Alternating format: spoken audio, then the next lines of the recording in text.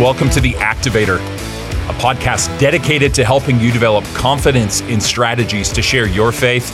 I'm your host, Josh Duell. It's been a long while since we posted a podcast because we've been busy planting a new church in Kelowna, BC called Praxis Church.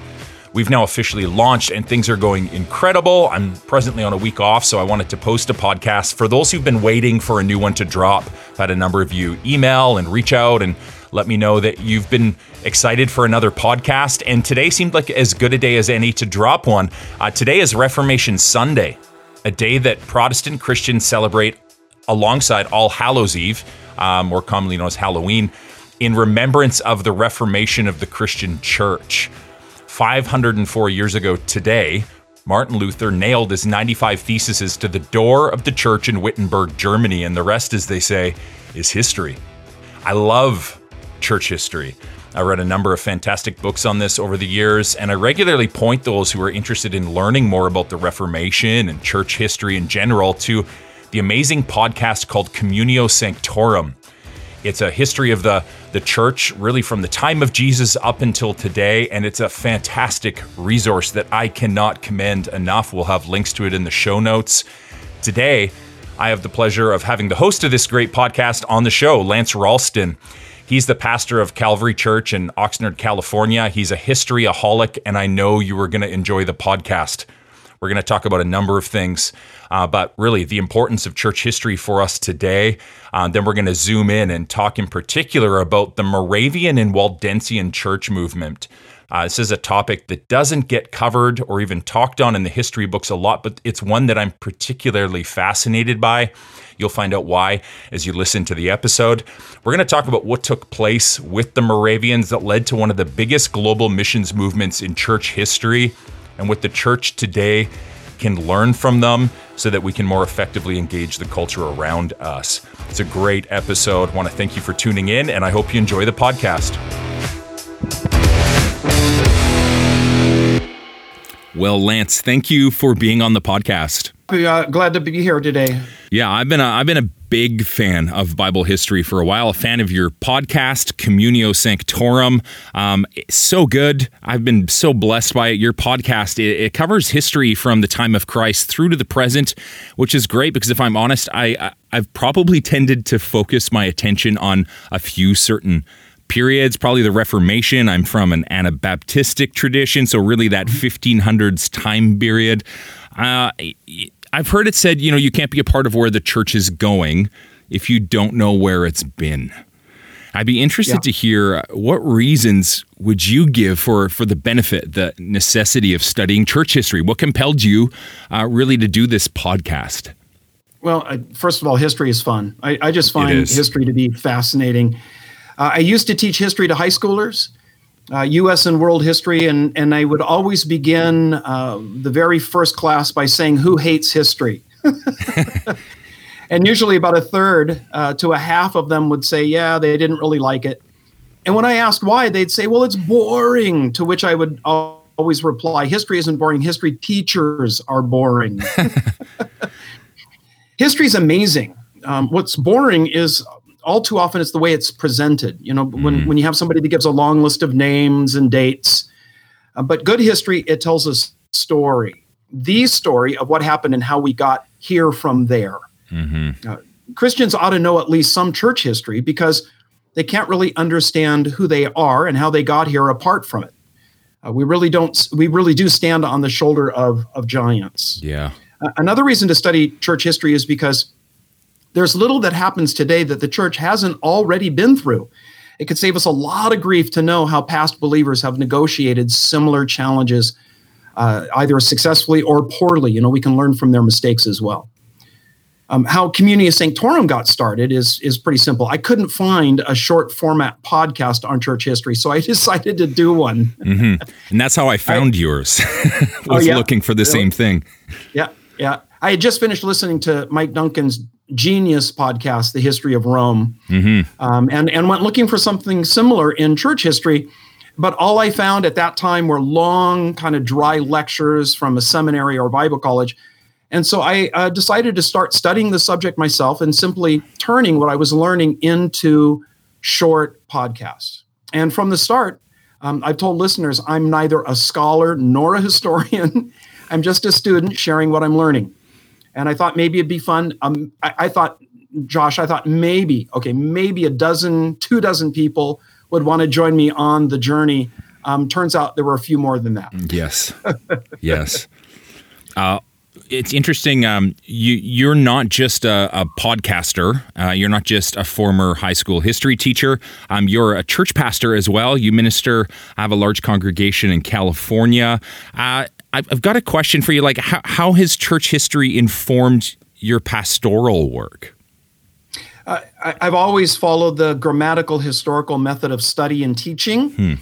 And the people of Calvary Chapel of Oxnard, that's a church where I pastor, they know that they're going to get a bit of history with most Bible studies, especially if it's a narrative passage. But even, the Paul's letters, the letters of Peter, those are all, they're set in a certain contextual historical period. And it's important to understand the history and how that shaped the content of what they were writing. A deeper appreciation of church history has informed my grasp of doctrine. So when I'm teaching, I'm able to understand how the church came to believe what it believes. And I think it's important as a pastor, especially that you have that background so that you can share that. You don't always have to be academic or scholarly in the way that you do it. But the having that ability to be able to understand, this is why we believe what we believe, because previous generations of believers have wrestled with these questions and really asked the question, how do we take what Scripture says and in just the right words then summarize or describe what it is we believe? It's good. That's good. You mentioned this, how history can kind of help ground us where we are when we can see where we've come from. I recently had Dr. Robert Tuttle on the podcast. His book, The Story of Evangelism, is really kind of a historic look at a few different time periods as they pertain to evangelism within the church.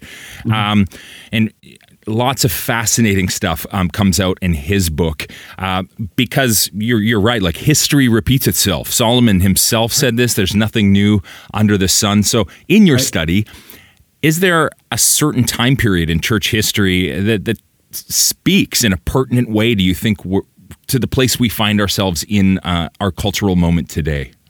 Hey, Josh, that is a great question. And I'll be frank, I'm not sure I'm qualified to answer that since I'm not a scholar. I'm not an academic historian. But yes, I am a pastor of a local church. So I'm going to go ahead and take a stab at that because as a pastor, it's my task to lead God's flock. And of course, I want to be faithful to that. I think that we are living at a unique time when instead of finding ourselves parallel to another moment of the past, we're parallel to many of them all at the same time. And that's because the rate of change is so fast. Figuring out what cultural moment we're in seems moot because as soon as you do, you're into something else. Sure. The news cycle used to be 2 weeks. Then it was 2 days. Now it kind of feels, especially recently, like the news cycle is 2 hours. The world is kind of ADD, isn't it? It's just, man, wow. So what I've been sharing with our congregation is how in the midst of all of the change, there's one thing that remains steadfast, and that is the gospel. We just are finishing up studying verse by verse, chapter by chapter through 1 Corinthians. And man, I realize Paul wrote that letter 2,000 years ago. What he writes in there is as relevant today as when he penned it. Oh, yeah. One after another, the institutions of purely human invention are failing. When the Roman Empire fell in Europe, the only thing left for people to look to for a semblance of leadership was the church. It was local pastors who ended up taking the reins of civil authority. And for the most part, they did a pretty good job of providing for the needs of the people as long as they kept the gospel as their overriding mandate. It's when the church shelved the gospel in favor of political power that things went sideways. And so, saying what can we learn from church history that's applicable to today? Everything. Yeah. Quite frankly, everything. Yeah, that's really good. We're going through 1 Corinthians as well at the moment. We're I'm nearing about halfway through the book, but it's so much pertinent words to speak to us today, really on how do we integrate with all the different philosophies and ideas and worldviews that are really in our face, and we've got all of them. I think that's well put. We're kind of living in all of the historical eras, especially like where we're at here in Vancouver. We've got over 200 different languages spoken. We live in a radically ethnically diverse and socially diverse and religiously diverse society. So you've got people from this worldview, that worldview, all colliding in one spot. A question for you, Sora, as this church history Jedi master pastor figure that you are, what is it you think the church needs to? No. What do you think the church needs to do today to begin to better engage with the culture around them? What cues can we take from those who have come before us? I think maybe that's the problem, Josh. Instead of engaging the culture, reaching the culture, I think we probably let too much of the culture engage us. This is what I'm teaching, it turns out, this Sunday in our church in our last study in 1 Corinthians. Paul says in chapter 15, verse 33, he says, do not be deceived. Literally, don't let yourself be led astray. And then he says, evil company corrupts good manners. And he's quoting from a 4th century BC Greek playwright there. But the best way for us to engage our culture is to make sure the culture is not engaging us. We can learn, we can be observers of the culture, but we have to be careful about being influenced by that culture. Right now, in this cultural moment, what we're seeing is a lot of our evangelical brothers and sisters are being persuaded by the cultural conversation, and they're being influenced by it rather than speaking the gospel into it. And I think that's a dangerous position. So the best way to engage the culture is to stay focused on the gospel, and to learn how to speak the truths and principles and power of the gospel into the culture by being aware of the culture. But again, don't let that culture influence you, influence it. Well put. Yeah, there's this tendency, I think, to maybe fall into sectarianism, where we cordon ourselves off from the world, or if we're engaging with the world, we can go to the opposite side of that pendulum, right into syncretism, where we're almost indistinguishable from the culture. And there's all sorts of studies and stats that we could cite on the state of the church today in that regard. But I'm so well put. It's kind of finding that middle balance where we're engaged but not being taken over by. One of the periods of church history I really want to pick your brain, I'd love to discuss with you, is the Moravian church missions movement. Now, I came across the Moravian church on a mission trip I was doing to India. I was up in Jammu, Kashmir, about as far north in India as you can get. And then it was actually your podcast that got me more curious about this specific moment in church history. I saw this church and kind of wondered out, how did it end up being here for so long in northern India, the largest concentration of unreached people groups in the world. And I began to research a bit, listen to your podcast, find some books. And I discovered the Moravians were not only a global missions force, but they also seemed to hold Protestant beliefs before Luther, Calvin, Zwingli. So I'd love to hear, what can you tell us about the Moravians? Who were they? Where did they come from? Okay, so I'm going to try to condense a long story into a short one. The Moravians owe their origin to the Czech reformer Jan Hus. In English, we often hear that pronounced as John Huss. Jan Hus is better. He lived a century before Martin Luther, surprisingly. Hus gleaned his ideas on reform from the Englishman John Wycliffe. A Bohemian noblewoman named Anne married the English king, and that opened a door for commerce between the two realms. And so students from the colleges of Prague began attending Oxford and vice versa. Huss, who was teaching in the University of Prague, began to read some of Wycliffe's writings that these students had brought back and agreed that the Roman Church had gotten off track. So he began to teach the Bible in native Bohemian in a brand new hall there in Prague called Bethlehem Chapel, which I've had the opportunity to visit. Fascinating. Did a Reformation tour a while back, and our guide took us to Bethlehem Chapel, Josh. It was amazing. We sat there, and she gave us the history of Bethlehem Chapel and a quick review of Jan Hus. And I realized as she was lecturing, as she was talking about what took place in this room, that in many ways, Bethlehem Chapel was kind of the cradle for my church, Calvary Chapel, because what Jan Hus did was he simply started teaching the Bible verse by verse, chapter by chapter, book by book, and it sparked a revival. In a language people could understand. In a language they could understand, exactly. And his pulpit is up on the side of the wall of the building there. It's all locked up. And as we were leaving, I grabbed our tour guide and I said, hey, is there any chance that the other tour leader and I could go to that, another pastor, a good friend, is there any chance we could go into that pulpit? And she goes, oh, no, I don't think so. And then she said, well, let me check. So she went, Josh, and she asked the museum director if it would be okay. And this lady said, well, who are they and where are they from? And this lady, she said, okay, sure. And so she came and she unlocked it. And my buddy and I got to stand in Jan Hus's pulpit. Oh, wow. Oh, yeah, it was amazing. The best. It was the best. So anyway, he began teaching the Bible in Bohemian. Mm-hmm. And soon, as many people were attending his Bible studies in this really kind of civic hall as we're going to Mass in the cathedral there in Prague. Paintings started showing up around the walls of Bethlehem Chapel, contrasting Bible stories to the behavior of the Pope and church officials. Hus and his supporters, using Scripture as their base, said that communion should be served in both the cup and the bread. You may know that at that time they were only serving the bread. They didn't want to serve the cup because they were afraid they'd spill some of the blood of Christ, And so they started just getting back to the Bible, started just doing what the Bible said. Priests should marry. Indulgences in purgatory were out. And though Hus was condemned and executed, his followers kept growing and managed to repulse several attempts to wipe them out. One large group of them lived in the region of Moravia, there in southern what today would be the Czech Republic, and so they became known as the Moravians and the Moravian Church.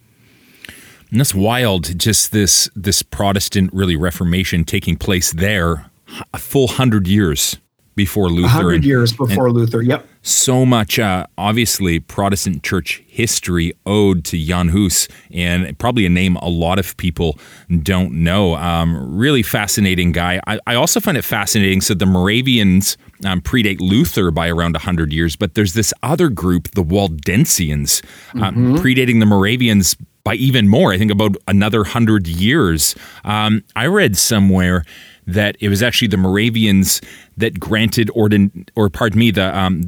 Waldensians that granted ordination to the Moravians early on, after Hus starts to kind of question some of the Catholic Church teachings and kind of spark some change in society. So just as a quick aside, do you know what do we know about the Waldensians? Their origins in the 12th century, a good 150 years, really, before Jan Hus and the Moravians. They were Europe's probably first large-scale back to the Bible movement.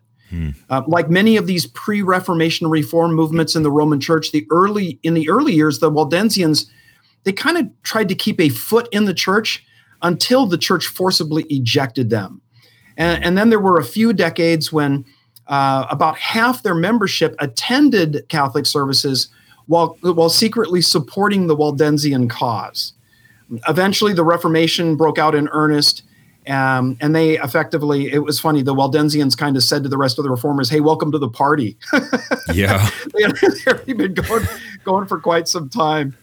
And of course, by then with the Council of Trent, as the Roman Church booted, the Protestants and the Reformers, anyone with sympathy along their lines they were ousted from the church. And that's when then the Waldensians ended up living in enclaves way up in the mountains in Switzerland. And believe it or not, there were Waldensian communities in the Alps until the mid-19th century. Wow. Yeah. Crazy. I haven't come across that yet. That's really fascinating to me. And I also love mountaineering and climbing. So maybe that's my next Reformed history tour. There you go. They sort of disappear off the pages of history to some degree, though. I don't know if they folded into the Moravian Church, but so the Moravians, a lot more traceable and on throughout the Protestant Reformation. They end up forming a small community of people called the Bohemian Brethren, or the Hidden Seed, in northern Moravia. How did they end up there? This it seems almost like they're a little sectarian at first, like they're a closed community, similar to how Americans might think of Amish, or the Canadians, the Mennonites or Hutterites. So how did they end up in Bohemia? And, was this the case? Were they a closed community? Well, they ended up in Bohemia because, really, that was the origin of their movement to begin with. The Unitas Fratris is what they called themselves at first, and then we know them as the Moravians because this was the church that settled in the region of Moravia, which is in the southern, what would be now the Czech Republic. But really, they became kind of sectarian because of persecution.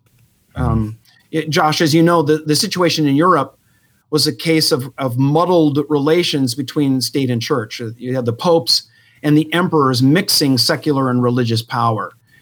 As opponents of the pope, the Moravians were on the outs with the pro-Catholic Habsburgs, and they are the ones that ran Czechoslovakia at the time. What later we will call Czechoslovakia.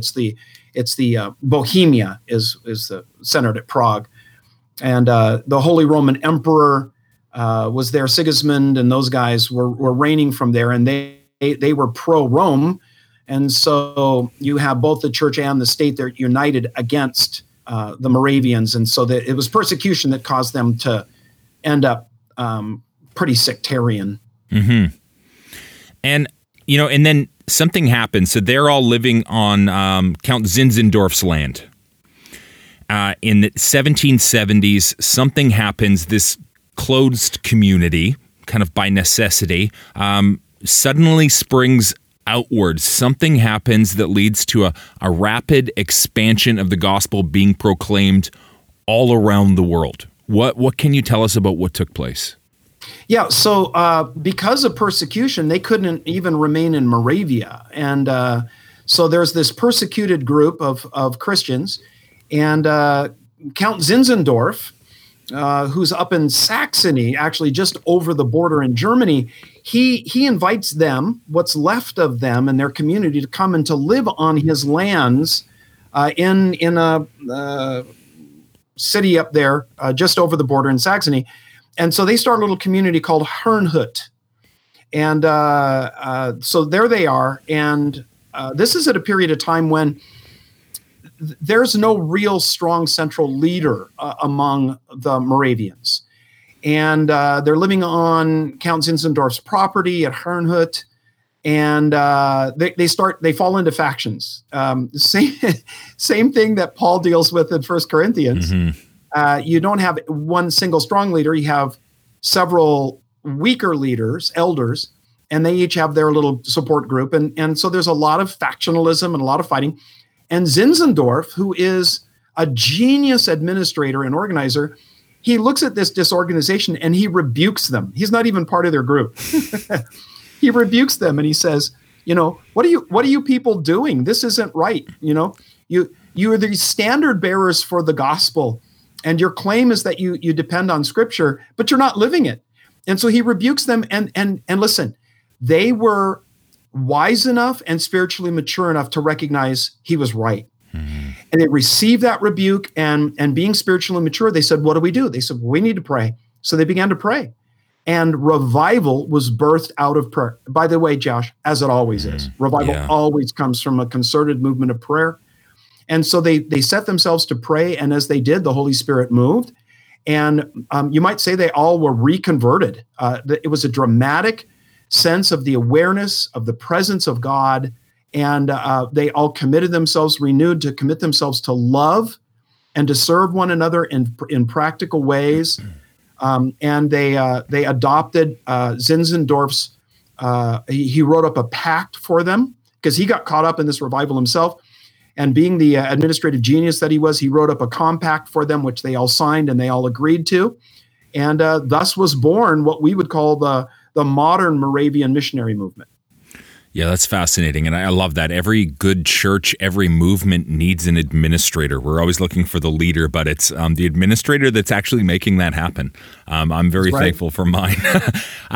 So, yeah, I've seen some photos of this town and this area called what was the Lord's Acre. And there was a tower they actually erected where they would go into that, and they kept a 24-hour prayer vigil going for the needs of the community around them, the needs of the world, and the communities coming together and keeping 24-hour prayer going, pressing in, and the Holy Spirit falls. And something takes place that compels them to take off in pursuit around the world of the lost. How do you describe this? Can you? You tell me. Can you describe that? Yeah, I just think that's the Holy Spirit, and it's one of the marks of genuine revival. Josh, is a passion for the lost. So often when we talk about revival, I think what people picture is the lost coming to faith in Christ, but the word revival speaks of the church coming back to life. You can't be revived unless you've been vived. No, you need an avival first. Yeah. Yeah. There you go. Exactly right. And so it's God's people coming back to life. But one of the marks of genuine revival is this deep awareness of the need of the lost world around you. And that's what compelled them. They took seriously Jesus's command to go into all the world and to bring the gospel and make disciples of all nations. So, I've been in that tower, by the way. I've been at that tower. Yeah, I would say there is a residual sense of the presence of the Holy Spirit there. It's remarkable. Yeah. That's fascinating and challenging and convicting. I'm thinking of the words of Count Zinzendorf too, just challenging this disorganized, disunified people to come together, and so much application for the church today, both individual churches, but the corporate church at large too. The Holy Spirit falls, and then they spread out. And I mentioned I came across the Moravian Church in Jammu Kashmir region of India. Where do we know they ended up going in these missionary pursuits of theirs? I don't know all the places. I do know that they were very successful and had a big impact in the Caribbean. There were plantations in the New World that had been set up, and the Moravians were concerned to take the gospel to all people. And when they tried to take it to some of the slaves that were working in some of these plantations and some of these farms, the masters wouldn't let them come because they did not want them talking to the slaves. And so some of these Moravians ended up selling themselves into slavery. Wow. Yeah. So that they could share the gospel with slaves. Wow. Think about dying to self and making the cause of Christ more important than your own well-being and welfare. That is remarkable. So no wonder they had a huge impact in the Caribbean. And of course, it was from those their efforts in the New World that they encountered another famous personality in church history and ended up sharing their faith with him. And he was a minister. And you'd have to say he probably wasn't even converted. John Wesley. Oh, wow. Met them Another famous figure. There you go. He had come to the United States, was ministering on behalf of the Church of England as a minister. No fruit, and frustrated, returning home, met the Moravian missionaries that were on their journeys, and it was so struck by the sincerity of their faith that he realized, I do not own the same faith these people do. And that was instrumental in bringing him to faith in Jesus Christ. The minister coming to faith. Yeah.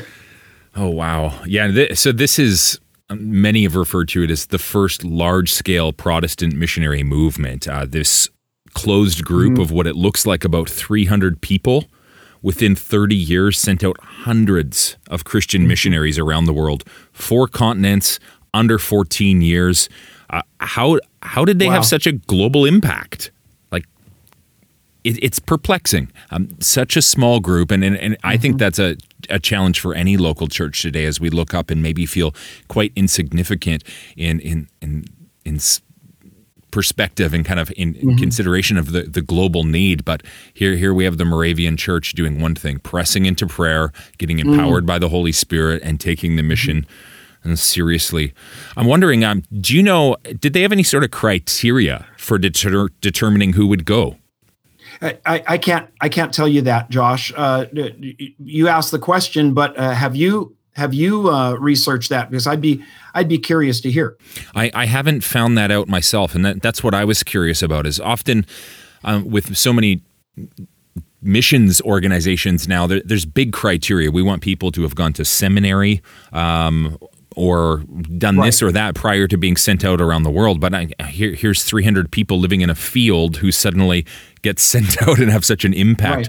Right. I'm just curious how they were discipling people. Yeah. Well, okay. So you mentioned at the start that you're part of the Anabaptist tradition, which they're often referred to as the radical reformers. So what that simply meant was, let's do what the Bible says, right? Amen. I'm still for that today. That's radical. Let me just say, amen, brother. Yeah. And I think and that's what the Moravians were. They were radical reformers in the sense of, let's just read the Bible and let's not spin it. Let's just do what it says. And so becoming a Christian meant being a disciple. That meant being a follower of Jesus and being obedient to him.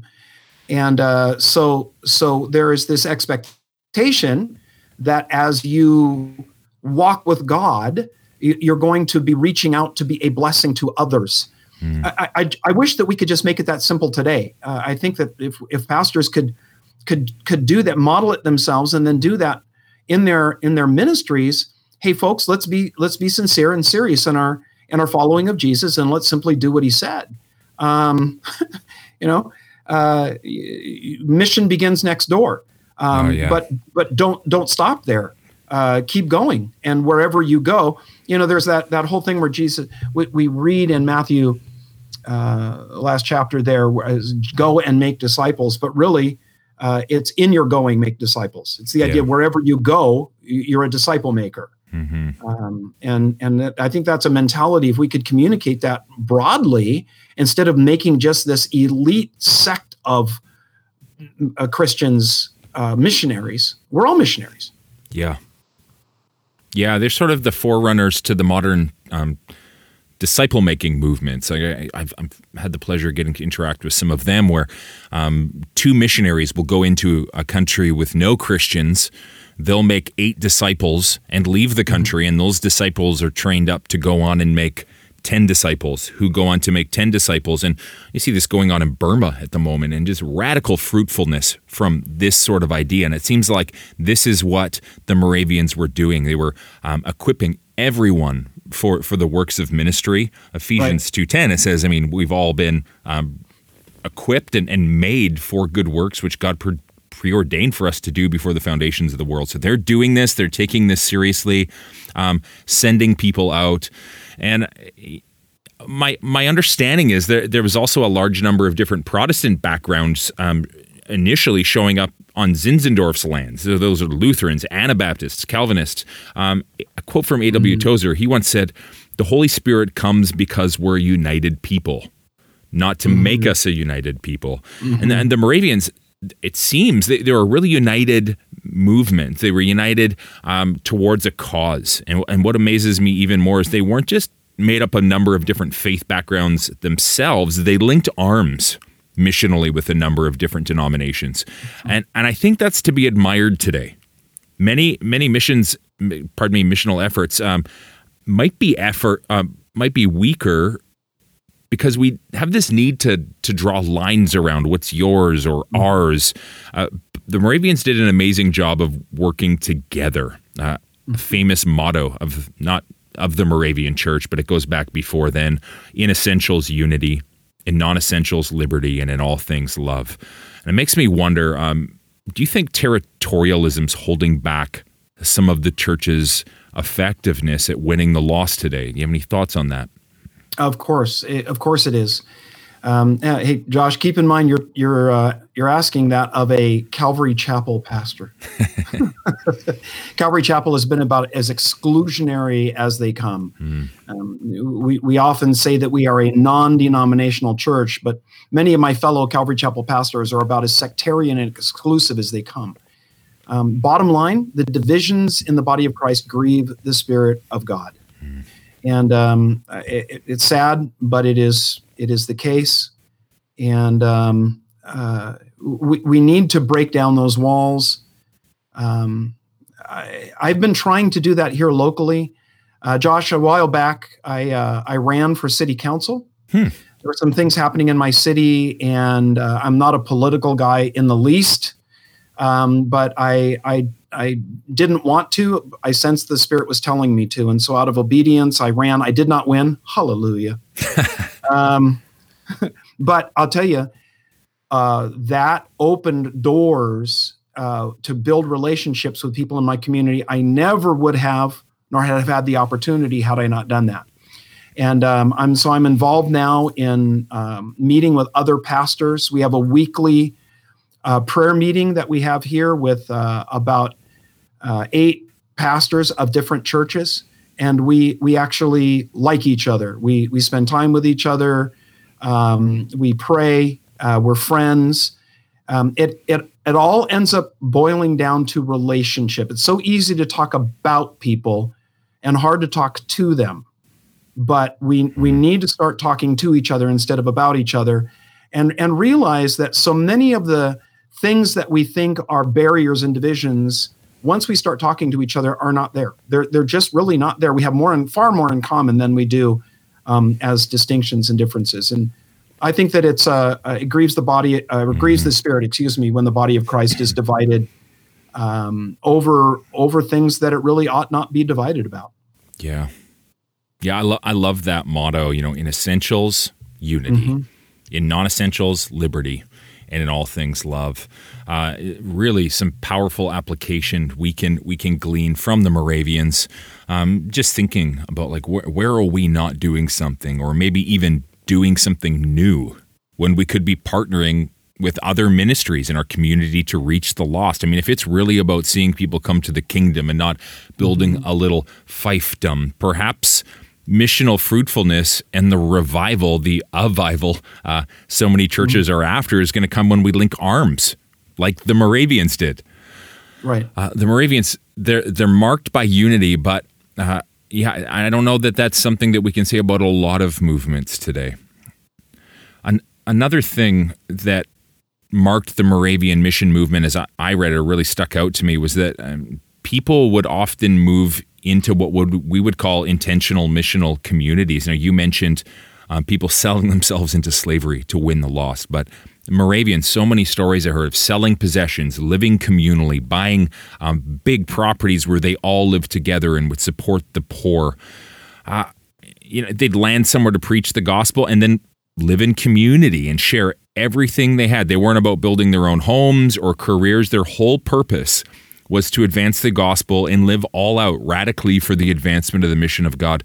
It makes me wonder, is some of this American dream, this self-pursuit, the dream of moving further up the mountain, having a bigger pool, the second, the third car, the toys, is it killing the church?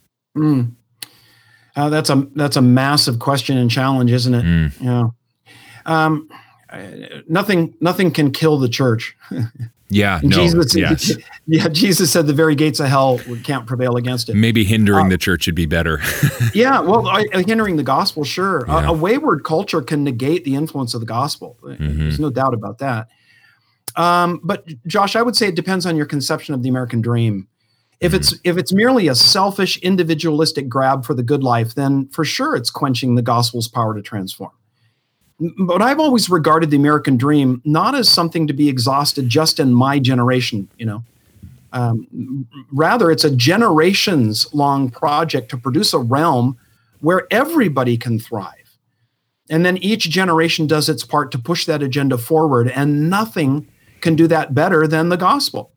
And from my study, while there are exceptions, I believe that was the mindset and the motive of many of the founders as well. And why they crafted the system that we have was a way to really accomplish human thriving. Whether you're a believer or not, I think that many of the founders did understand that the gospel was foundational to that. We have this what we call capitalistic system, but the founders understood that capitalism could only work long term if it was moderated and shaped by charity. Capitalism goes off the rails when you don't have charity in play, when you don't have the gospel in play, with the principle of dying to self, right? Otherwise, it just becomes greed and envy that drives it. And that's, unfortunately, I think what we see a lot happening today. But when you take capitalism and you couple it to the gospel and the principle of charity and living to be a blessing rather than just hoarding blessing, then you have a system, you have a culture that provides the opportunity for the maximum number of people to thrive. So I would say the American dream has, to the degree that it has been uncoupled from the gospel, it's doing damage. And that is why we need the church, why we need pastors being faithful to preach the gospel and not allow it to be hijacked by false doctrine and worldliness. Oh, it's so good. So many good thoughts in that. Thinking through just that we're blessed to be a blessing. Some of those themes throughout the Old and New Testament. God blesses us so that we can bless others. And what a good challenge to think generationally and even go, not looking for the blessings in our life to terminate just in us, but to think long-term, 3 or 4 generations out. I think of a proverb says, wise man leaves an inheritance for his children's children. And so just as churches, how can we be thinking linearly? How can we set a trajectory where we're going to have faithful churches, where we're going to have evangelists still spending themselves for the gospel? We're going to have people sacrificing their own comforts in order to carry the gospel all around the world. Right. Yeah. You've spent many hours studying church history clearly in some of the great evangelistic moments throughout church's history. You have actually literally hundreds of episodes on your podcast. People need to go check this out. Communio Sanctorum. We'll link to it in the show notes too. But what would you say is the biggest thing that the study of history has challenged or really impacted the way you do ministry or evangelism through your church in California? That huge question, simple answer. By the way, great question, important question. The gospel that Jesus died, was buried, and rose again is the power of God to save. Josh, I believe that. It's not a slogan. Yeah. I absolutely believe that with every ounce of my being. And so I'm convinced that if we can start a new relationship with God with people, if we can lead them to faith in Christ and then encourage them to grow in that relationship so that their soul is transformed into the image of Christ, that it is the answer and the solution to all the problems in their personal life, in their home, and then in their world. Josh, I realize that sounds sloganish and kind of, the tradition. I mean that with every ounce of my being. I believe in the power of the gospel to save. And when I say save, I want people that are hearing this to understand when I say save, I'm not talking about just getting people out of hell into heaven. I mean, getting heaven into them now. To say salvation is what do they say? It's a crisis that leads to a process, right? Salvation is ongoing. It's every day. It's walking with God and being conformed to the image of Christ. So I believe that. And I'm convinced that we need to be spending less time reading the ideas of experts and more time trusting in and preaching the simple gospel. Jesus died for our sins. He was buried to prove that he really died, and he rose again from the dead on the third day to prove that when he died, it paid for all of our sins. If he hadn't risen, he'd still be in the grave. He'd still be paying for our sins, and we'd have no confidence that we were in fact forgiven. Mm-hmm. He has risen to prove that we are in fact forgiven, and his resurrection then provides us the power to be free of sin. So good. So good. Just the gospel, and a perfect way to kind of wrap things up too. That's the gospel is the power of God for salvation. And what a good catalyst, what a good reminder for us here in the Moravian Church, and the history of how the Holy Spirit empowered them, and the great potency that such a small little group could have. What a great dent they made in the darkness. What a good, great example they left for us to follow in. And we have the assurance that God's word won't return to him void, and the darkness won't overtake the light. So, and nor can it. So we can be emboldened to go and share the gospel with those around us, and really like, good challenge to be praying for those nations around the world, those 2,200 unreached people groups that yet remain. So I'm going to link in the show notes to a documentary. It's up on YouTube, but really good. Somebody who wants to go in and maybe watch or listen to a little bit more of the history on the Moravian Church. Before, though, we go, I want to ask you one last question, probably the most important one of the podcast. Next time I'm in California, can I stay at your house? Absolutely. Okay, we have a spare bedroom, and it's waiting for you, Josh. I love surfing, so I will take you up on that one day. But no, thank you so much for your time. Where can people find out more about what you're up to, find your podcast and all of that? So we call the podcast Communio Sanctorum. That's actually drawn from a paper that Dietrich Bonhoeffer wrote years ago. It refers to the communion of the saints. But on iTunes, which is the main portal, the iTunes store, it's listed as a history of the Christian church. The website is sanctorum.us. And if anybody's interested in our ministry here at Calvary Chapel, it's calvaryoxnard.org. So good. Thank you so much for being on the podcast. Thanks, Josh. Well, thanks again for tuning into today's podcast. I hope you enjoyed it as much as I enjoyed making it. Again, go check out Lance's podcast, Communio Sanctorum. We'll have a link to it in the show notes. It's a fantastic resource. I've listened to many of his episodes more than once, and I know you'll be blessed if you go check it out. We hope to continue to have more podcasts coming out in the near future. They'll come with a little less regularity just due to the fact that we're busy planting this new church. You can track along with all that we're up to at praxischurch.ca. If you have any topics or authors or subjects that you'd love to hear covered on the podcast, feel free to reach out, let us know, and we can try to set that up in the future. But until then, as always, be on the lookout for the opportunities the Holy Spirit might be setting up for you to share your faith this week. Until next time, thanks for tuning in.